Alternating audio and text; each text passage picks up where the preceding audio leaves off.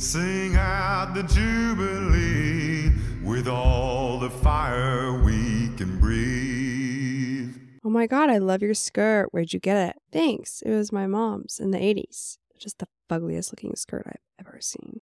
Is that Mean Girls? Yeah. What? It's recording. Oh. So a couple of friends of the pod have their anniversary today, and it got me thinking about marriage. And it got me thinking about this quote that someone said about us, just like how we have similar interests and vocation.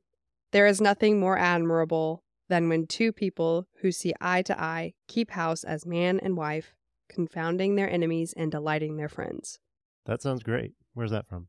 The Odyssey? Oh, classic. At least that's what this website's telling me. Sounds right. I went to public school. We didn't read any classic books like that. Or we were supposed to, but I did not. I liked it because it teases this feeling in marriage that you get like being a team and working towards something, a purpose bigger than you. Yeah, that's the whole point. So you saw that quote and wanted to honor our friends whose anniversary it is? Well, I was just thinking today, specifically today, has been hard. Not in our marriage, but because of some things within our marriage. Our kids. The baby did not sleep last night. No. It felt like another newborn night. We're exhausted. And so it's hard. There have been several times today where I just wanted to crumble because it's hard. And he's going to be a year old in March. And it's been hard for most of that year now. Yeah. But there is a saving grace. And it's what this quote is talking about. And it's like, at least I'm not doing this alone. And I'm doing this in pursuit of something bigger than the pain that I feel in the midst of sleep deprivation, long-term sleep deprivation. There is a light at the end of the tunnel, and that is our purpose in our marriage. Raising not just the next generation, but leading these young souls to the truth. Yeah. It's a huge responsibility, and that takes you out of the momentary, oh, my eyes hurt because I haven't slept. There's this very online thing, and it's like, have you made your own people yet? I've made my own people, and I'm their leader. It's funny, but it's also speaks to the primal aspect of it. It's almost the best DIY project you could ever do. Kids. Why is that? I don't want to sound like a control freak because humans are born with their own personalities, their own destinies, and their own souls. You get to help curate individuals, like contributors to society. What do they say? Abraham Lincoln had a mom. Oh, yeah, I see what you're saying. And the end product is a lot more impressive than a bookshelf. It's better than, being able to take a bunch of international trips, and it's better than being able to say, oh, I got promoted at this job, this corporate job that I complain about 95% of the time. It's better than a lot of those things that people normally strive for. Yeah, and it's one of those things that, at least speaking for myself, it's hard to imagine that would be true until you're in it. Like I remember before I was married to you, I didn't really think about, oh, it would be cool to have sons to raise as men, or even just kids in general, nothing even that high. I agree. I think the same thing for marriage, though, too. I would not have ever imagined marriage has been like kids, and that I have learned a lot about it as I've gone along. And we did premarital counseling, and still you learn a lot. It's funny, the one thing I remember, our premarital counselor, who was Christian, the number one thing that she led with, which I thought was so mundane and like a waste of time at the time, was she asked how we felt about dishes in the sink. She said, how long is too long to leave dishes in the sink? And you and I both at the time were like, we don't really care about dishes in the sink, but now it's one of the most common bickering fights that we have. It's just, she had the perspective of being able to say this is going to come up all the time because it's these everyday mundane things that become the centerpieces. It may be easy to overlook them at the start, but they're there every single time you come together. And those things are always going to be there through the good days and the bad days. And on the bad days, especially on the bad days, you need to know what it is that you're striving towards together so that you can more easily overcome these small tiffs. And not only that, it helps you push through the hard things knowing that I'm there, or me knowing that you're there. And then that reminds me, we got our first listener feedback. And one of the things she said was there's so many single-headed households now, single moms out there, and they don't have that backstop. So when we were talking about people struggling to make ends meet even with two incomes, that's a whole other dynamic. And I think I saw this week too, there are more children in the United States with single parents than any other country in the world. Just that idea seems to be that we're an outlier performing a radical experiment on whether you can still be happy with alternative arrangements like that. So people always say that Nordic countries like Norway and Sweden and Switzerland, they have the happiest people. I want to know, how are we measuring happiness? Right. Because in Denmark, they basically have a 0 rate of Down syndrome anymore because they just abort all of their kids with Down syndrome. They have a universal screening program for Down syndrome. And if there are markers that your child that you have in utero has Down syndrome, then you abort it. So are you saying that aborting people leads to happiness, or that we're measuring happiness I'm wrong? saying you're only measuring happiness from the people who make it out of the womb and survive their routine prenatal practices. And so I'm sure there are other things like that. So it's important to get our definitions straight when we're talking about what makes a person happy or what makes a society happy. And I'm wondering why we have such high divorce rates, comparatively speaking. Maybe they weren't married before. That's another big statistic, is that lots of these people were never married in the first place. Yeah. And Dave Ramsey talks about that a lot, right? The stages of life that you take, their particular order matters, whether you'll be impoverished or not. If you follow the steps of getting married and then having kids, that you're less likely to be impoverished. Whereas if you have kids before you're married, then you're more likely to be below the poverty line. Yeah, I think he was talking about research out of, I think it was AEI or the Brookings Institution, about the success sequence. And they talk about not getting married until you're out of high school and not having kids until you're married. And there was something else too, but the chances that you'll end up in poverty after that are extremely low. And so it was kind of like what's the lowest common denominator advice we can give to people to avoid a life of misery. Now, there was something else that this makes me think about that I got in trouble from a lot of people for posting the other day, and it was Jordan Peterson. And in some, he said that marriage makes you mature, but the number one way to become fully mature, the quickest, is to have children, because you need to have something that you are willing to submit your entire self to. I see why people would be annoyed by that. Well, can't you be mature without kids? And it reminds me of George Washington's farewell address. So he's going through what he did as president and the advice he has to the nation moving forward. He gives advice about how to stay free and happy. And in one of the most famous parts of the speech, he says something to the effect of, we should only accept with trepidation, or we should really not accept the idea that you can be good and moral without the support of religion. And so I think he had people like Thomas Jefferson in mind.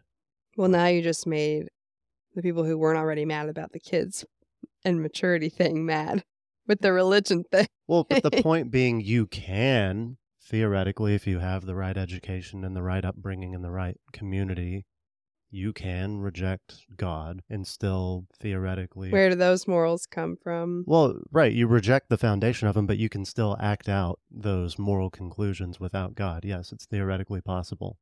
But is that a safe ground for society? Like, can you just set that as the rule for everybody and think that it's going to work out? The thing is, that's not a rule, though. It's just, you're just miming at that point. Like, you don't have a playbook. If you're not living by what the Bible says and you're just living by what other people are doing, then when what other people are doing changes, you have no principle to be able to say, we have drifted from the path. Well, and I think that's why it is dangerous to entertain the idea that you can be good without at least a consensus for the ground of public morality. I think that's what George Washington was talking about. I agree with him in this case. See, and George Washington had a mom. How cool would it be to be like, hey, I'm Abraham Lincoln's mom. Okay, I guess this is episode 4 of Free State Podcast. We heard from some of you, and we super appreciate all of the messages and notes that you guys are sending us. Several of you said that you loved it, that you identified with it, and This is kind of an intimate and vulnerable thing to do, to sit here and record these conversations and then like put them out into the ethers. Yeah. So thank you so much for taking the time to listen to them. We've been talking about time lately. Actually, I said I used to think that my love language was words of affirmation, but maybe even especially after kids, I think it's quality time now, because that has become our most limited resource. So I know that when you give me 20 minutes, you're doing a lot for me. That speaks a lot, because we don't just have 20 minutes to carve out of our day. So to those of you who are carving out more than 20 minutes to listen to our podcasts, and maybe we're just friends or we're someone on the internet to you, it means a lot. And we did hear from some of you that there was some volume balance issues. We're going to try and work that out. I'll take the blame for that. I'm still a noob on the production end, but we're figuring it out. And so thank you for your patience in that, right? And for everyone joining us for the first time, you can send us a note at freestatepod@gmail.com. Or if you want a chance to be on the show. We had someone try to leave a voice message, but they said they didn't have enough space on their phone to download the Anchor app. But if you go to... That's like such a me thing to right. do. Jace, help me. It says that my Gmail is 99% full. I'm pathetic. If you don't have that problem, you can go to anchor.fm/freestate and leave us a voice message there, and we can splice that into the show and respond to you directly. And we want this to be an open conversation, not just between me and Laura, but we think it would be more beneficial for everyone if we talk to more people. So that's a way you can get involved. And thank you very much for giving us your time. The listener who gave us some feedback talked about debt. Laura and I are big Dave Ramsey fans. A lot of people who try to follow Dave Ramsey tell our friend who left us this comment that they can't stick to the plan because it's boring. When I heard that word, I said, that's a good word, but I don't think that's exactly the right word. I think it comes down to contentedness. These people who are rabid consumers have restless hearts, and they're just pursuing something, and they don't know what it is, but they think that next thing. They think getting that fancy car, renovating their house, getting bi-weekly manicures, getting the $300 haircut and biolage will make them happy. But these things never make them happy, and they do it month after month and month, and they wonder why they have no margin left, but at the same time, they're sad. Don't get me wrong, I like to go get my nails done, but that doesn't spark joy, and I use that word specifically, like really deep down at the end of the day, I lay in bed and I smile because I'm happy, I'm full, I'm complete. Yeah, not like Marie Kondo, you threw away a blouse full. Yeah, sparks joy. Yeah, that's where I thought you were going with that. No, and that's not to say the way we live is always joyful or easy. No, it's either. not. It's not easy. And I feel jealousy a lot. I struggle with envy. And the other week it was so pitiful. I cried because I was embarrassed about my lack of Christmas decorations, because everyone on Instagram has super cute Christmas decorations. And I was, kind of tallying up the price tags as I'm looking through the photos of their living room and their kitchen and their hallways and their lights outside. And I'm like, shoot, they spent almost $1,000 at Target just to decorate their living room. And I got jealous and I got envious because it was beautiful. And they were creating this magic of Christmas for their kids. And I don't want to miss out on that. But we're not choosing to spend our money like that right now. But that's hard. I know that everything on Instagram is fake. I know that everything on Facebook is fake. I know that it's, what do they call it? The highlight reel. Yeah. I can totally rationalize that, but it doesn't matter. My brain completely strokes out and I get jealous when you see it. Yeah. And we have our tree up. Our toddler's super excited about Christmas cheer. We have the Advent calendar on the fridge. We scratch off the new Bible verse every morning. We got behind, but we caught up. And he's really excited. He's talked about Jesus' birthday. And so the magic is there, but it's hard. I was looking up some numbers when we decided that we were going to talk about debt. And as of May 2022, more than half of U.S. consumers are living paycheck to paycheck, a 4% increase from May 2021. Meaning they don't have any wiggle room after they get paid. Like it all goes to whatever bills. Mm-hmm. And 3 in 10 consumers making $250,000 or more, the top 5% of income earners, are living paycheck to paycheck. So 3 in 10 of people who are making $250,000 are living paycheck to paycheck. Okay, then something's wrong. How is that What? Anybody who listens to this is not going to invite us to their kids' birthday parties anymore because whenever we go to people's houses or we, meet a new couple, we're like, so where do you think their money is going? We're like, how are they making it? We went to a birthday party over the weekend and she had a beautiful house. Yeah. And I was looking at her Christmas decorations and I was like, okay, those are top tier Christmas decorations. They were gorgeous. Like this is my measuring stick right now. We realize that most people dump their money into mortgage payments, car payments, childcare costs, and student loans. And that last one I can always forget about because I never had one. Yeah, we're privileged. No, but really, we are. Our parents, and I don't know how intentional it was for you. We can talk about that. But for me, it was totally a God thing. I was stupid and didn't plan or think about it at all, really. Same. And I went to a school that was close to my parents' house because it had a good reputation. But it was private, right? Yeah, I went to a private Christian school, and I got more than half of the tuition paid for with scholarships and grants. Jace is like a lot smarter than me. No. Just for everybody listening. And I worked the whole time I was in school. I finished. Did you work full time? Not full time, but what did you do? Part time. I worked in the career services office.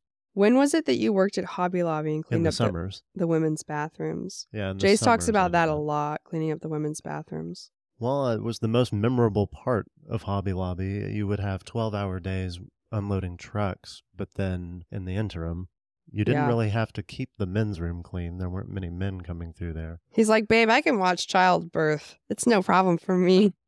I used to clean up public bathrooms. It's true. You ladies are nasty. So it's a lot different when you're in the birthing tub with your own wife. It's nothing new. Yeah, I did that in the summer. And then I guess it just happened that my grandfather passed away right as I was entering college. And that helped my parents pay for the rest. So my parents paid for my school too. But I think it was not intentional. It was kind of accidental how it happened because I just went to a state school, but I mean, it's still expensive. And my dad had he does HVAC, so he had so the EPA at the time was switching which type of Freon that they were going to allow in air conditioners because they decided that this new formula would be more green. And so what he did was he bought up a whole bunch of the older Freon recipe or whatever it's called. And he had a bunch of these tanks in the basement because they were higher efficiency and they fit people's older machines. So instead of having his customers buy new machines and pay for the new Freon, he would say, hey, but if you want, I can sell you this old stuff that I've got on hand, but I'm going to mark it up because it's like black market goods. Yeah, you can't get it anymore. But you can keep your old machine running longer. So he made a bunch of money selling this out of production Freon that he told me paid for at least a couple of semesters of college. That's awesome. But I worked too. I was a waitress and I worked almost every day of the week. And I remember going to work. I worked Thursday, Friday, Saturday nights. Yeah. And I couldn't go out if I was waitressing. I remember having a roommate during college and I would get angry when I came home and I saw her sitting on her beanbag watching TV because I was like, ugh, I want to watch TV. But she said, I remember one day I was like, hey, do you want to go to Chipotle? And she says, I can't go to Chipotle. I don't have any money. And then she felt the need to defend herself. And she said, I would have a job, but my mom says she doesn't want me to have a job because she wants me to focus on my studies. And I'm like, well, you're not focusing on your studies. You're sitting here watching TLC for 6 hours a day. It's easy for us to take for granted that most people out there are still struggling with student loans of some kind. Yeah, it sounds crippling. So we watched a documentary in order to prepare for this episode, and we watched Dave Ramsey's Borrowed Future. Yep, free on Amazon. And it's about the student loan crisis in America. I was trying to think about some other experience that I could compare it to, because you watch this documentary and you're like, wow, and you want to place blame. And I'm trying to figure out where to place blame for the student loan crisis. The documentary made me feel like I should have walked away wanting to place blame on the government and the private student loan lenders, but that's not where I place ultimate blame. I blame the parents. I guess you could compare it to the obesity crisis in America. Childhood obesity specifically. Oh. A 15-year-old girl knows that she's fat. She knows that being fat's unhealthy. She knows how to not be fat. But when you have parents that are not helping you, maybe they're even enabling you, and you didn't just get there on your own as a 15-year-old. You were probably fat when you were 12. You were probably fat when you were 10, when you were 8, when you were 6, because you had parents who weren't feeding you nutritious, healthy food. They weren't making sure that you were getting the appropriate exercise. They weren't doing all of these things. They weren't taking care of you. And so now you wake up and you're a 15-year-old kid and you're fat. And yeah, you have some agency to take care of it yourself and lose the weight yourself, but you're still a victim. And so I compare that to the student loan crisis, and I look at this 19-year-old turned 20-year-old, even turned 34-year-old who's still living with the after effects of being fat, but in this case, having this debt. And I'm like, yeah, you are the one with your name on the line, but I don't blame you ultimately. Where were your parents? Where were your grandparents? Where were your mentors? Where were the people who should have known better? Yeah, and it seems like it beyond just the parents not taking responsibility. It seems like the whole industry is geared to taking advantage of young and impressionable and arrogant teenagers going into the world. They push this message that the only way you're going to be successful is if you have this piece of paper that says you went to college for 4 years, or I guess it's 6 years now, is the average time it takes to complete. And so that's going to be really expensive. One of the things that I liked in the documentary was John Deloney, one of Dave Ramsey's employees. He used the comparative story about D-Day, and he said the only reason D-Day worked is they went up to all of these young men and they said 9 out of 10 of you won't make it. And it's similar to student loans where they say it'll be really expensive, but you might find a way to pay it back. And so there's like this, what did they call it? American arrogance, where the men at D-Day said, well, it sucks to be that guy. I'm not going to be the 9 in 10. I'm going to be the 1 in 10 that survives D-Day. Mm-hmm. And these student loan borrowers say, well, everybody else can't do it, but I'll figure out a way to pay this back. Yeah, I'm not going to end up as a barista. I'm going to be the one who makes the 6-figure salary, and I'll be able to pay this off. No big deal. And if you would have asked me when I was 19 years old, hey, could you just, let's just pretend that you're making $60,000 a year. I think that's the average American salary. Can you tell me what your take-home pay would be every month? And so out of that take-home pay, can you go ahead and make an example of taxes taken out? Can you do your deductions? And then after that, why don't you go ahead and make me an example monthly budget? What is your house going to cost? Your rent. What's your rent going to cost? And then your groceries. And then any other bills that you have. Your food. How much are you going to spend on food? Oh, by the way, are you married? Oh, by the way, do you have kids? If you would have asked me when I was 19, there's no way I would have been able to manage that task. No, and then they're expecting you to be able to do that and then handle the $700 payment. I place a lot of the blame on the fact that colleges are just set up to get as much money out of you as possible. They have these bloated administrative positions that arguably don't need to exist. They're not about what college should be for, which is training people to know things that they don't already know. I'm trying to think of at the broadest level, a college, you can go full Hillsdale about it and say that college means partnership and the professors are supposed to partner with the students to achieve the higher goal of learning about the world and God and your place in society. But I think even at a fundamental level, even more prosaic colleges with less grand missions are there to give students the job skills they need, whether they be engineers or doctors or lawyers or whatever, just general knowledge of how to be an informed citizen. And that's not the message that I see so much in the student loan advertisements, the college push in general. It's more about sports and the college experience. Yeah, the college experience. What is that? So my parents talked about that a lot. I want you to go and have the college experience. And I know that they weren't talking about partying, at least my mom wasn't, because she didn't even do that herself. I think it just means I want you to go and learn how to be an adult, but with training wheels on. That is a very expensive way to go and learn how to be an adult. That part of life should happen at home, probably before you're 18 years old. You should know how to do your laundry and make yourself a meal and budget and all of that. That's a really good point. And so they're signing up for 4 years of finding yourself, figuring out how to be an adult, and then you pay that off for 30 years. So we're paying tens of thousands. Some people are paying hundreds of thousands of dollars to learn how to grocery shop. And yeah, they're getting a degree in the meantime. But what's really being sold to like 80% of people is this, quote, experience.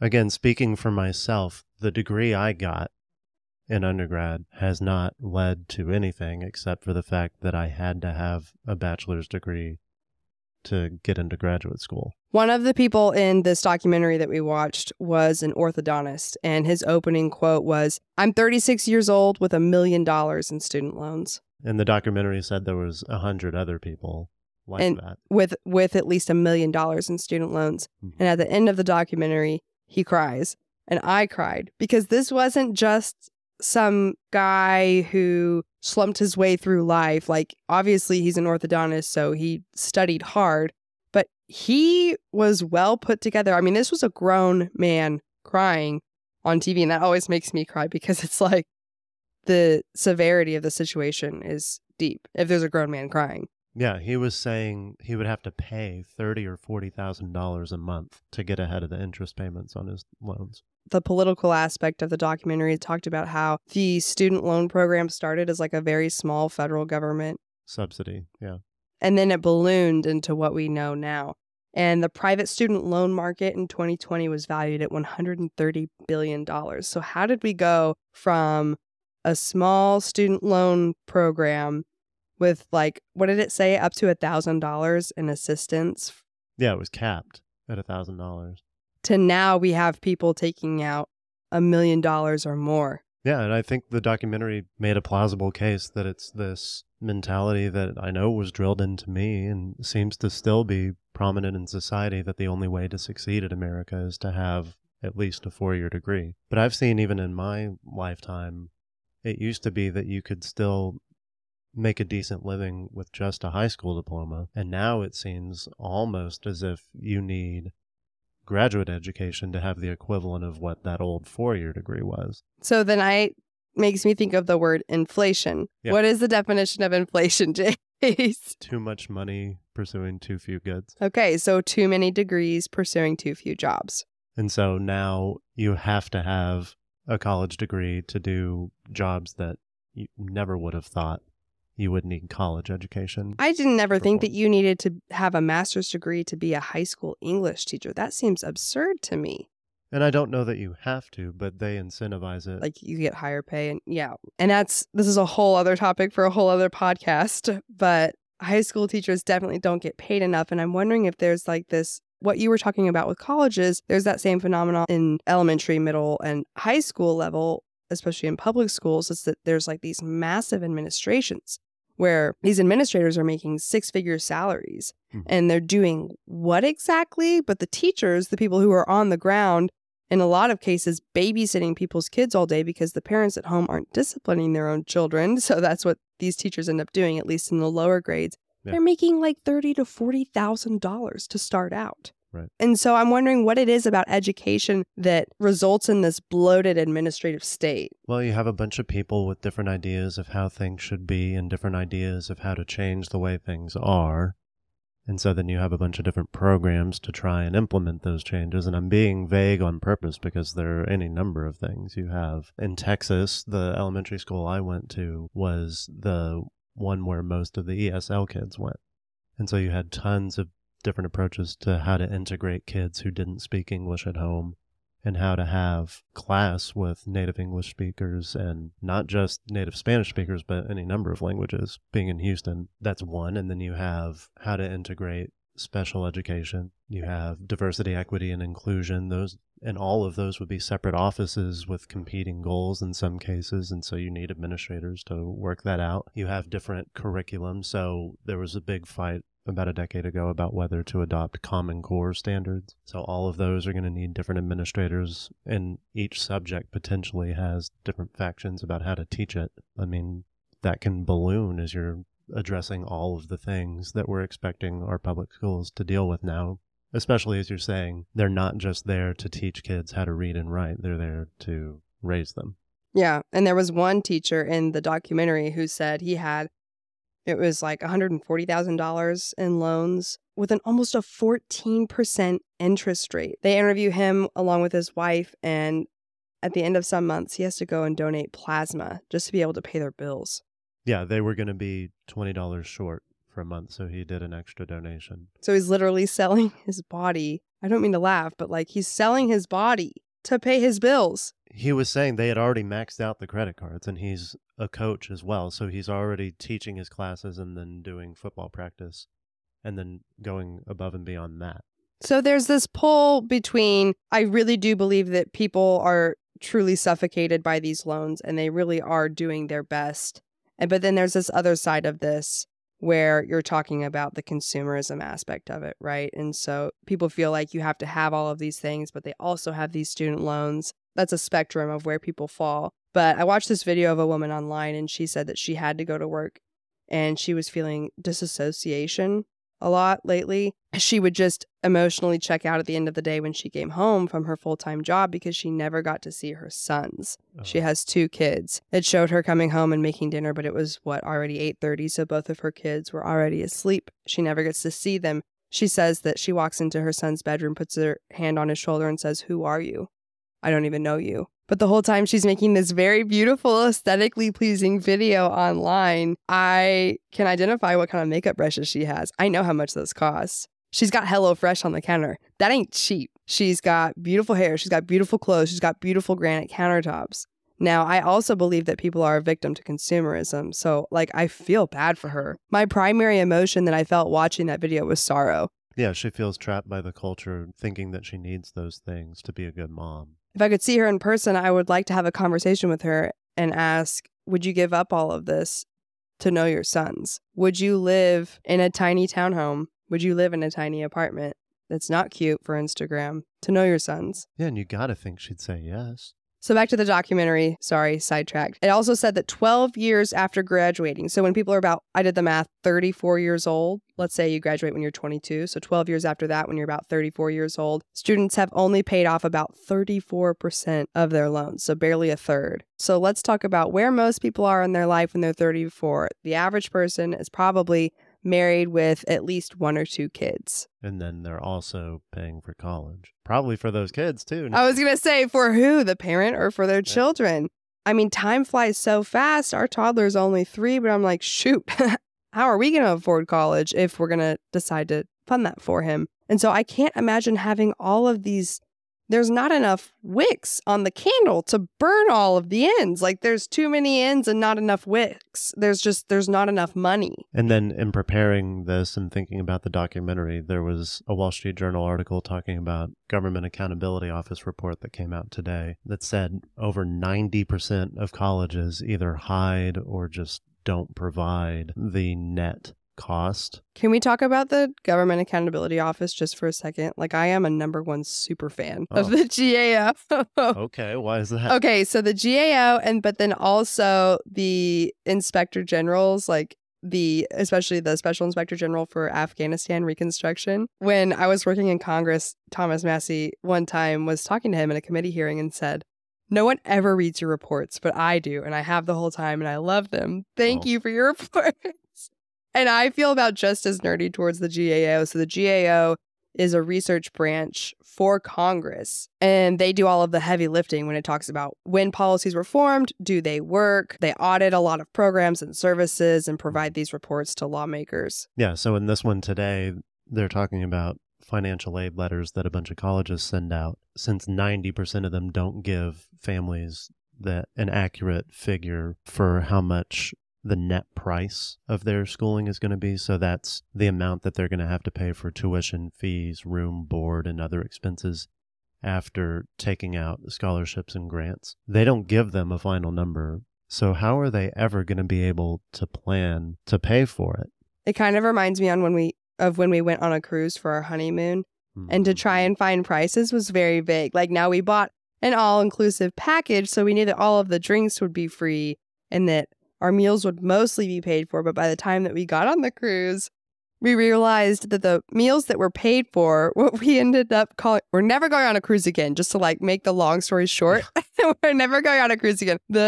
we called it the trough Mm. because the cafeteria meals, which were the ones that were included, it was like a school cafeteria. And we're like these snobby, foodie millennials. And we're like, this is not exactly what I want like all day, every day for several days. But they had those restaurants that weren't included in our meal package that served like, gosh, one was like a Brazilian steakhouse that was super good. We went there a bunch. Oh, yeah. Everything that we ate there was add-on. Worth it, but not included. When you go on the cruise and you end up going to the port, they drop you at the port, but everything you do at the port, you pay for. And by the way, the excursions, like the cruise line gives you some tips, but barely. You are on your own to figure out the excursions. So I was like on some janky.net websites trying to figure out which excursions we were going to go on.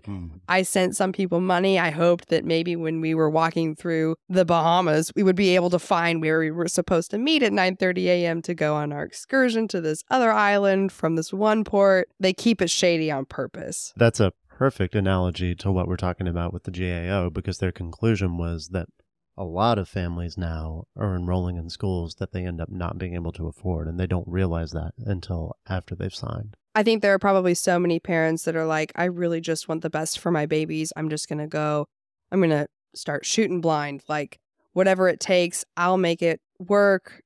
I'll figure it out. These are the after effects. Yeah, and all of that is happening in the context of this giant debate that's going on right now in politics about what to do about the student loan crisis. And so you have people mostly on the left saying a lot of these are federal student loans. Why doesn't the federal government just cancel them? If it's a rigged system and these people were lied to saying that they had to have a college degree to succeed, and now they're stuck being the stereotypical barista or whatever, they're not fully employed in the careers that they thought they would get after getting these degrees. The government has a responsibility to fix the problem. And so now the Biden administration in August announced that they were going to cancel $10,000 in debt for people with public student loans who make up to $125,000. And they're not canceling up to $50,000 like the progressives want, just because they're like, oh, we have to draw a line somewhere. Ostensibly, they're saying this is the moderate position. But they are cutting up to $20,000 for the poorest borrowers. So people who had Pell Grant qualify for up to $20,000.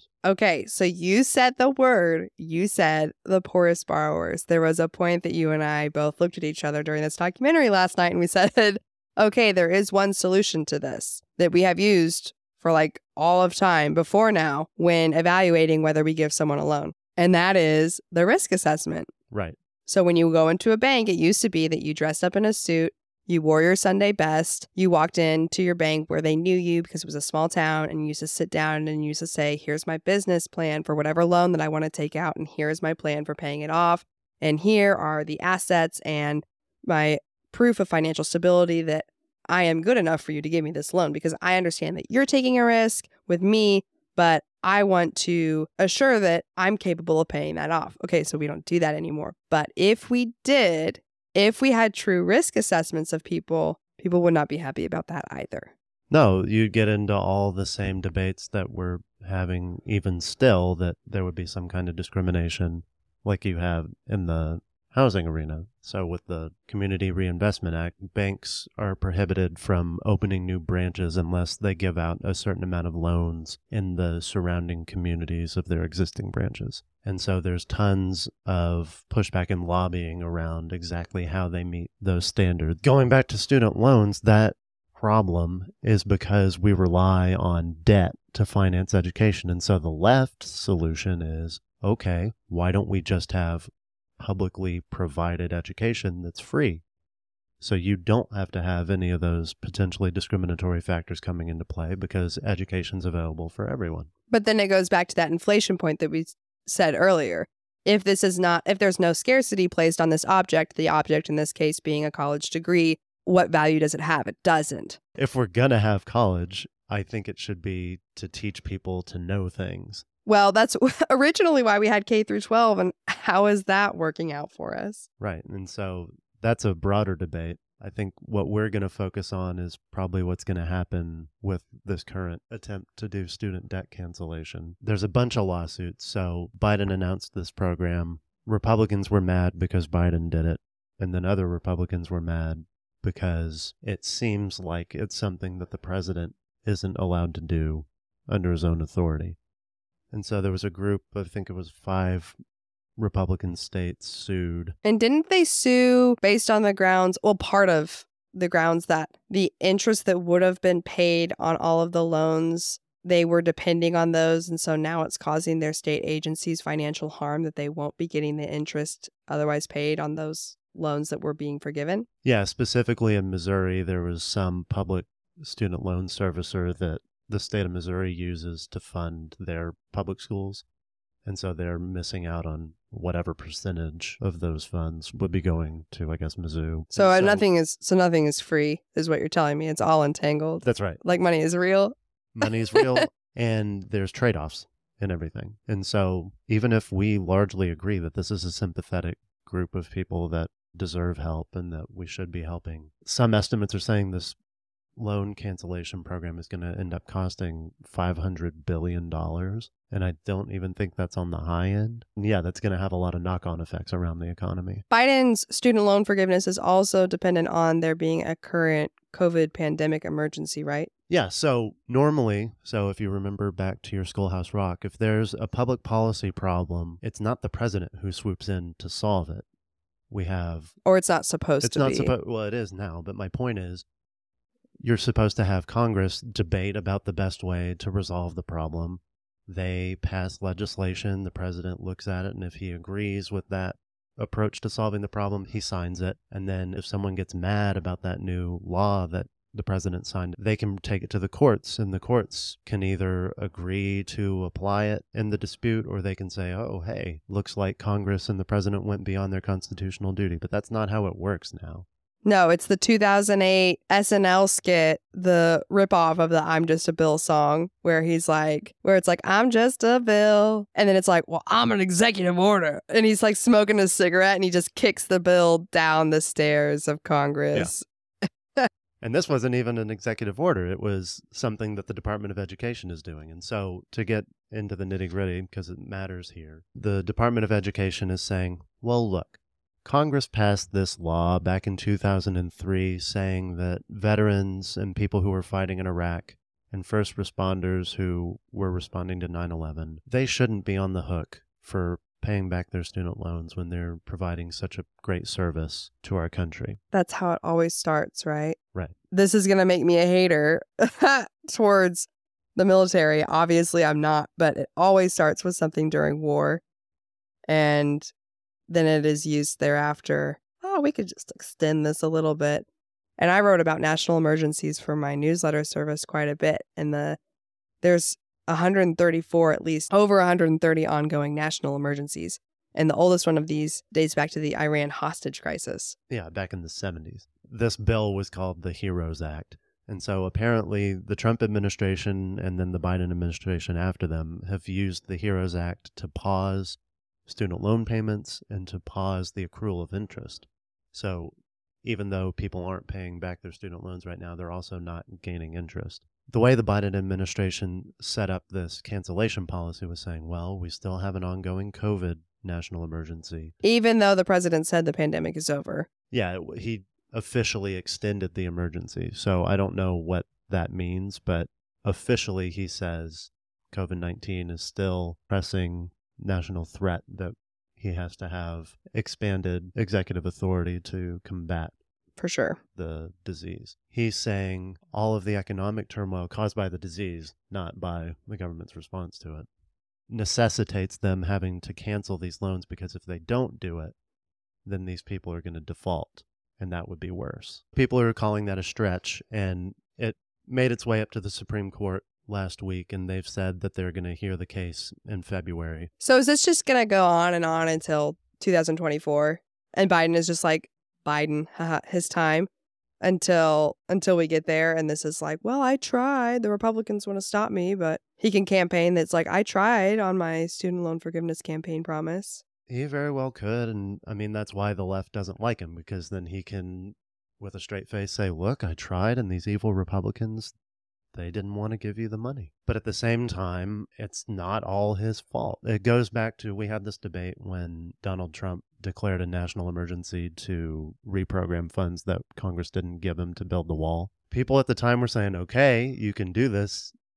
Whether or not you agree that the problem at the border is a national emergency or not, it sets a precedent for future administrations to declare other things or national emergencies to do things that their base wants. And it was an omnibus bill too, right? That passed, and it got votes from both parties. So it wasn't just like Democrats rejecting his request for money for the wall. It was Democrats and Republicans saying like, no, we're not going to give you this. When you think about that, that's a pretty significant shift of power. And he did it anyway, and that's still going through the court system. The litigation over that question is still working its way through. And so you're saying, will this last until 2024? Maybe. This is a side note and probably too nerdy for this podcast, but in the background is a debate over whether district court federal judges have the power to block things that presidents and agencies do. Because some people are saying they don't even have the authority to do that. And so that's in the background of the Supreme Court case that's going to be heard in February. Can courts block programs like this from going into effect? The problem being, if they ostensibly illegal programs can go into effect while courts are deciding whether they're legal, how are you going to undo it? Like if $500 billion goes out and is forgiven for all these people, are you going to make them pay it back? No. These myriad of lawsuits and like arguments between different levels of courts reminds me, like, I think they're still doing this with Title 42, the immigration policy that Trump instituted during COVID. That's in court too. And this is just how policy is done anymore. And you just have presidents deciding what to do, but then it gets challenged in court. So then by the time that they actually leave office, several years later, the policy that they said that they were going to institute never even happened. And so, because you don't have Congress doing their job, and like immigration, for example, even the immigrants are confused. I read interviews during Biden's early years, and they said, well, we heard on TV that the border was open, that we were allowed to come in. But then you have Kamala Harris saying, do not come. And everyone's confused as to what's going on because you laughed because you played the Donald Trump meme in your head. Oh, I'm going to come. I did. It's juvenile, but I laughed. But your discussion reminded me of another thing that the Trump administration did after that horrible shooting. I think it's still the worst mass shooting in history at the Las Vegas Mandalay Bay Hotel. Oh, right. The thing that we know nothing about. Yeah. Probably a Fed. But after that, Trump's ATF banned, quote unquote, bump stocks, even after Obama's ATF looked at the question and said, People forget that. People forget Trump's DOJ did more gun control than Obama's. It's the same kind of thing, just like the Biden administration is looking at the HEROES Act and saying, oh yeah, that definitely applies to COVID and what we're doing with canceling student loans. Yeah, today's 30-year-old millennials are definitely the same as the firefighters that went into the Twin Towers during 9/11. Exactly. So Trump's ATF said, Congress defined machine gun, and we're just going to pretend that it also means something else because we want to in this case. Something that makes a gun like a machine gun. Even when it doesn't make sense. And they're saying, yes, in this case, we're going to expand our authority, even though Congress didn't give it to us, to control this aspect of guns. And the Biden administration has expanded on that too. His ban on so-called ghost guns and things that you can 3D print was modeled on Trump's ATF ban of bump stocks. So guns, student loans, and children, our government is so big that we have people in Washington, D.C. regulating these areas of life to like such a micro level. But the people in Washington, D.C., the career bureaucrats, the people who have been there forever, don't have children, don't have student loans, and don't have guns. They don't have children because they have golden doodles instead. They don't have student loans because their parents were also from Washington, D.C. and funded their way to an Ivy League school. They have no idea what it is to struggle. And they don't have guns because they have staff to do that for them. Yeah, and they live in D.C. where it's impossible to have one anyway. Okay, rant over. Sorry. We're singing all day and you can't tame it. High tide, low tide, you know. Night time, the morning time, yeah. We're going strong, headed up, down the river. Oh Lord, I feel the reveling. I feel a change on the rise.